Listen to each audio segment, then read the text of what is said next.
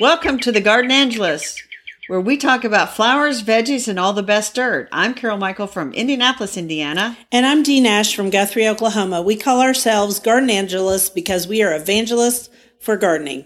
We love gardening, and we want you to love it too. Yes, we do. We are also authors and invite you to check out our books, including my books, Potted and Pruned, Homegrown and Handpicked, and Seeded and Sodded, my trilogy of gardening humor.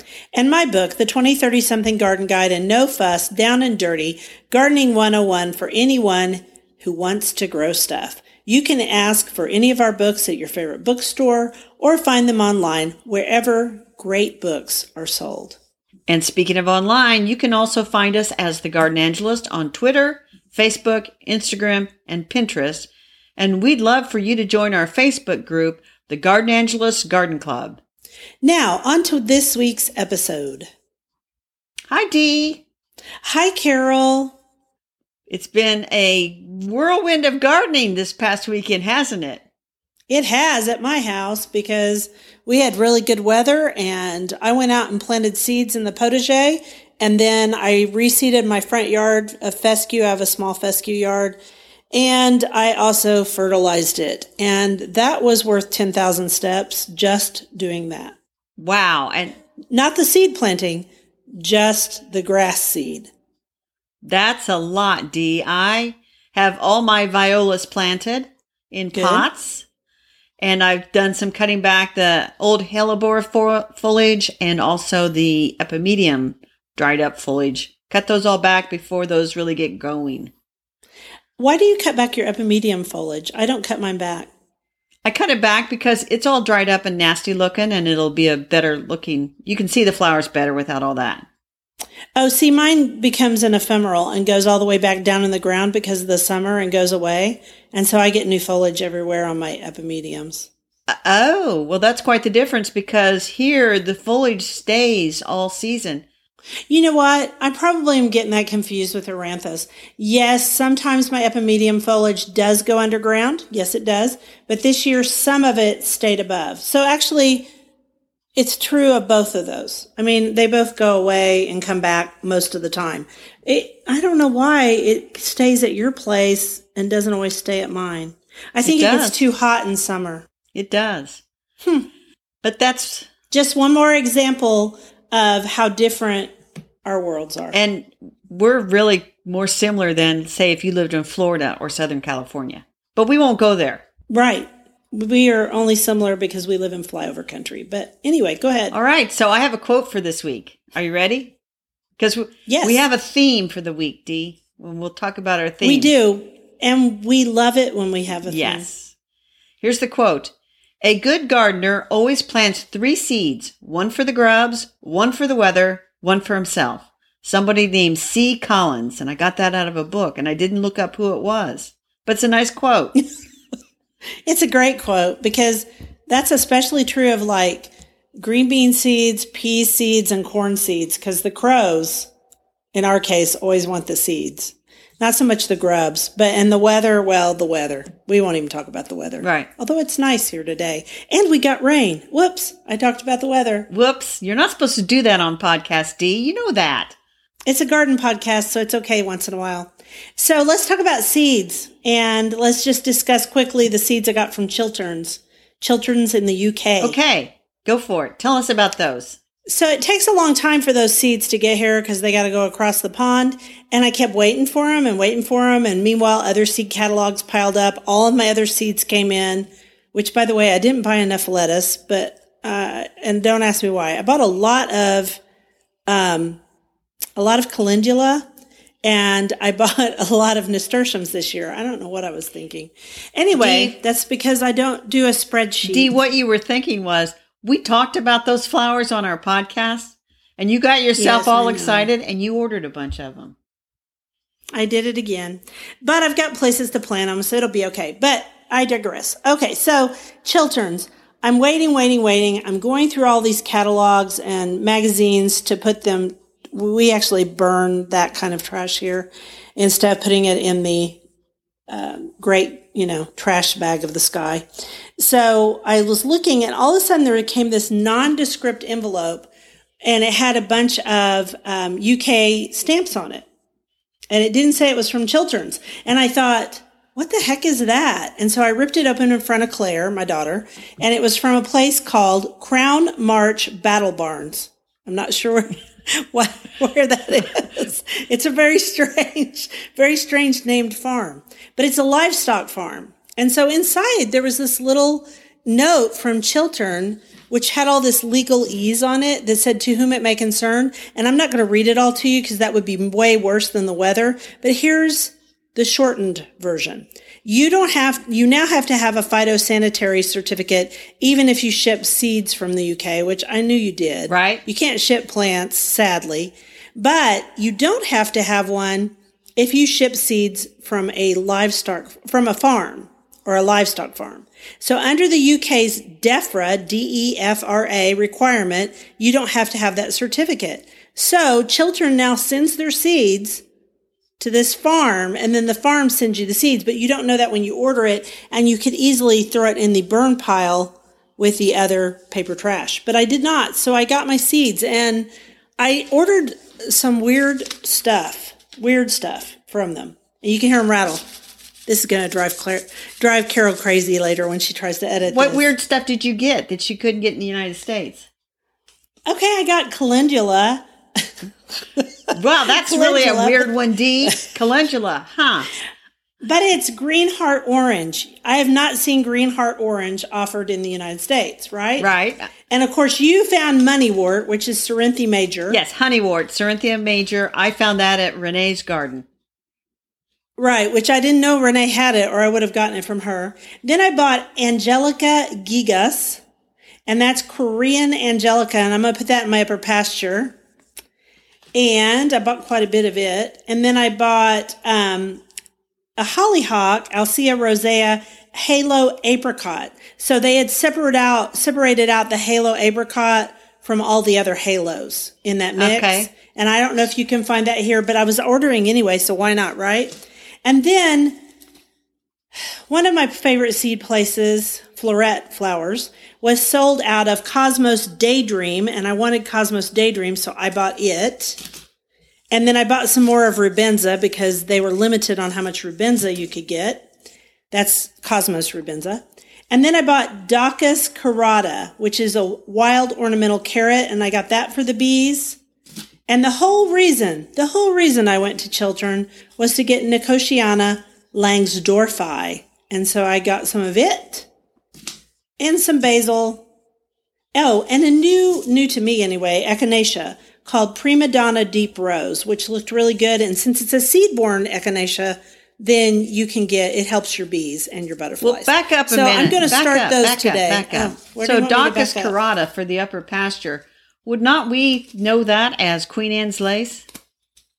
Yes, we would, but I don't have Queen Anne's lace here. Oh, well. I know that surprises you because it grows wild everywhere, it seems like, in the United States. Probably not Southern California. And that's one of those things. Daucus carota is also carrots, but, it's the same genus and species as Queen Anne's lace. It's the same genus, and it's an umbel. Yes. So that's why bees love it. I don't have any of it in the upper pasture. I may have a little bit in the lower pasture, but not much. So I bought some seed, and I am going to put it in my upper pasture. And I know that sounds crazy, but that's what I'm doing. A lot of people, that is a beautiful flower. A lot of people like it. And Angelica, that is going to be a big plant as well, isn't it? Yeah, the Angelica gigas. Yeah, it's going to be very large. And Monty Don grew it in his garden, and I thought, that's another umbel, and so I'm just going to grow it because it's an umbel. There you go. And there's like almost an acre up there. And the middle seeds, I did all those seeds up there, right, and the edges are doing great. The middle part is not doing quite as well, and so I'm going to put these out there and a few other things to kind of fill in the middle. I may have to go buy an annuals mix from American Meadows. We'll see. So what did you buy? Well, I mostly just bought seeds for my vegetable garden so far, and some zinnias. I apparently am well behind you in the buying of seeds, Dee. I'm all done now, except for lettuce seed. I only bought one kind of lettuce seed, and then I also bought... I'm sorry, the cat just jumped up behind me and scared me. I have a story about the cat, but that might be next week. Anyway, Why didn't I buy more lettuce? Why didn't I buy my favorite lettuce, black-seeded Simpson? I have no idea why you didn't buy your favorite lettuce. I bought everything else in the world, and I got some mesclun mixes as gifts. I bet you can just go to the garden center now and buy black-seeded Simpson lettuce. That's not that uncommon. I am not going to order it. No. But I do want some. I'm trying a new lettuce seed from Johnny's. I don't remember the name, so we should move on. I do want to know what you've bought so far for your vegetable garden, if you could. No, I cannot remember all of it. I bought the usual stuff. I did order it kind of late, and so I need to get my peas in by the 17th. So hopefully my order comes by the 17th because, I got to plant my peas, and the peas are in that order. I planted 2 of my peas. For some reason, I've ordered 4 types. I planted a snow pea called Alaska, and then I planted that new pea that came out from All American Selections that was sent to us. You should have that, so you should plant that now or by the 17th. Yes. Anyway, I planted mine on Saturday because it's time, people in Oklahoma, for those cold crops. You better get them in there before it gets hot here. And by the way, we had rain, like I said before, last night, so I hit it just right for a change. Really, this section was supposed to be about alternative places for seed, which, of course, Chiltern's is, but we wanted to feature somebody we really liked. We wanted to feature Hayfield on Etsy, which is Nan Andra's seed site, I guess. And yes, she has a lot of really different, mostly flowers, a few vegetable seeds that are open pollinated on her property, and then she carefully harvests those seeds and sells them on her Etsy shop. And people should be a little leery about buying seeds and things on Etsy, but not hers. Not hers. And the reason why is if you look down in her description, she tells you that she has certifications from the state agricultural agencies, and you can tell she's legit. There are a lot of scammers out there trying to sell things like seeds for blue tomatoes that don't exist, and somebody selling seeds on Amazon for blue mushrooms. Seeds and whatever. Mushrooms. For those who don't know, mushrooms don't have seeds. They come from spores, right? But anyway, But there's also blue strawberries, blue dahlias. In other words, if you see a flower on the internet that looks too good to be true, do some more searching, and do some real searching. Because there was a guy who used to scam people for blue daylilies. There is no such thing so far as a blue daylily. And there are no blue strawberries. Blue is the hardest color to get in plants anyway.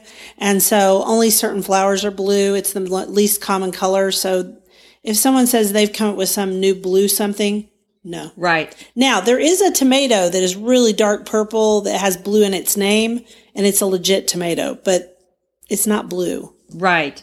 And so we're going to put a link out to Hayfield on Etsy. That is a reputable seed source. She has some very unusual blue flowers, by the way, just as a teaser to people to go out there and have a look. Yeah, she does. And those pretzel beans that she grows, she and I traded seeds one year. We've traded, in fact, we have several years. And so she's part of the Seed Saver, I think the Seed Savers Exchange or a Seed Saver group. And she knows a lot about seeds, more than I will ever know. And so I think we can definitely trust our friend Nan. Right. So are you ready for the next quote? I am. A real gardener is not a man who cultivates flowers. He is a man who cultivates the soil. If he came into the Garden of Eden, he would sniff excitedly and say, "Good Lord, what humus." That is Carol, and I'm going to say Kopek. Yeah, Kopek or Kopek. From The Gardener's Year, which was actually written in 1931. A great book, by the way. Yes. I have it too. Yeah. And it's a very enjoyable thing to read. We'll put a link to the reprint that you can buy, which is a very lovely reprint. Some reprints are horrible. That one's really lovely. That one's really nice. That's what I have. I don't have the original. And under veggies, we start our other part of our theme, which is International Compost Awareness Week. Right. The Composting Council Research and Education Foundation has International Compost Awareness Week every year. This year, it's May 3rd through the May 9th, and they have a theme. Right. Soil loves compost. Right. And so you can go to their website, which we're linking to in our show notes, and it has got great information about composting. And I got a call. So, we should talk about what happens this week. I got a call from Megan Huntley, who is the state coordinator for the state of Oklahoma, and she's working on various projects, a lot of projects, in fact. But mostly it's about education, trying to make people aware that compost helps the soil. And I said, are you trying to reach out to people that are not gardeners? Because I think most gardeners at this point understand that compost is important to the soil for lots of reasons. Correct. And she said, yes, we are trying to reach out to the state legislators. And also she is doing something with the Oklahoma Metro Library System and some other groups for children to learn more about compost. So they talk about all types of composting from backyard to large scale composting, and both are promoted. Tours of compost facilities, school gardening programs, compost workshops, lectures by gardening experts, giveaway days, all kinds of things. So our coordinator is Megan Huntley. Indiana does not have a state coordinator, Carol. Well, isn't that interesting? I wonder who would step up to become the state coordinator. I hope it's somebody good and somebody who can really get people excited about composting. I do too. You could do it if you wanted to. I don't. I'm pretty busy, Dee. I'm very busy. Busy. Working on my own Well, compost. you don't see... I asked Megan how she became the state coordinator, and she said that she volunteered. And she does have expertise in the subject and has been a long-time gardener. And so good for her, Yes. Good for her for stepping up. She gave us some suggestions for our bookshelf this week. Yes, our bookshelf is chock full of books. I had no idea that there were so many books for kids about composting, but you came up with a big slew of them, Dee. I did. For the wee ones, the little ones, there's one called The Little Composter. It's part of the Teeny Greenies series, which made me laugh. I think my granddaughter will have to have this. It's a precious little board book.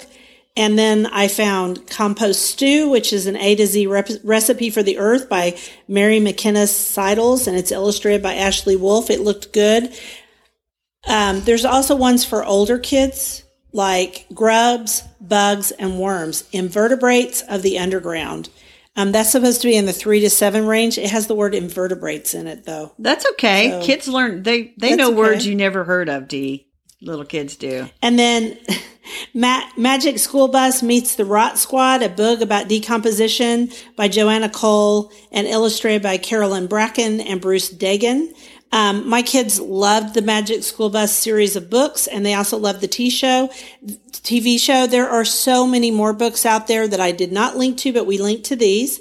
And if you want to go buy a copy for the little one in your life or the little one down the street, go for it. Kids love bugs. Yeah, they do love bugs. They either love them or they hate them. There's no in between. There is no in between. But my kids mostly loved them, so cool. That is cool. And the only thing I can contribute is I have a book from the 1940s called The Rude Potato, and it's the poems of Ruth Pitter, and she wrote one called The Compost Heap, which was very funny. I think I've talked about it on here before. I think you've used part of it as a quote before. Yes, it's very hilarious. But the point of the poem is that once you start composting, you sort of get the idea that you want to do a lot more of it, or you should. And the next thing you know, you're really looking for stuff to put on the compost pile, not so much to garden. Right. It's pretty cool. Weird people like us. It's really fun to it's weird. It's fun to compost. Yeah. What's fun is when it's all magical later, when it's all turned and it's this great black stuff. And, yeah. Oh, it's good and then stuff. You convince yourself because you piled it up that you made that. Especially if you're a kid, you right. love that. Right. So we got one last quote. Dee, I have the dirt I have found is the weirdest dirt I have ever found for us. Yeah, it is. It is weird. And we should say the reason you found this weird dirt, should you say this before or after you? Well, the reason I found the weird dirt is because I was purposely looking for misinformation on the internet related to gardening. And Dee, you would not believe how easy it is to find that misinformation. Just plain old bad information. That's how I found things like seeds for mushrooms, crazy stuff. Yeah, that's anyway, go ahead. So here's the quote. Before planting, put into your mouth 1 or more little seeds, hold them in your mouth under the tongue for at least 9 minutes. Gross. And you might poison yourself, Dee. No kidding. What, you better not do it with certain seeds. Exactly. Can you imagine putting castor bean seeds in your mouth? You'll die. That's exactly what I thought Anyway. of. The exact same thing. So this is... I was thinking of New Zealand castor beans. Well, you got to say who the quote's from, because I think she's as unreal as the quote. The quote is by someone named Anastasia. And this is the Anastasia method of planting seeds. And the whole idea behind this is that if you suck on the seeds, then the vegetables get encoded with your DNA and they become the medicine just for you. Bunk, bunk, more bunk. Yeah, don't put seeds in your mouth and hold them under your tongue. No. Good grief. And not only that, her name's Anastasia. So say who Anastasia is supposedly. And then I'll say who Anastasia really was. Anastasia was supposedly a mysteriously powerful woman discovered in 1995 living deep in the forest of Siberia, whose extraordinary messages are inspiring millions of readers worldwide to cast away their old lifestyles in pursuit of a more authentic existence. I found this stuff, Dee. I am not even going to put a link to this on our website. Do not link to this. If anybody wants to look it up, they can just search it in Google. We do not need to link to this person. And they didn't even try hard. Anastasia in Siberia, because Anastasia is the missing princess because she was killed in 1917. And supposedly when Tsar Nicholas and his children and his wife were all executed in a horrific way, that she somehow escaped. And so for how many decades did they report sightings and people would show up and say, I'm Anastasia?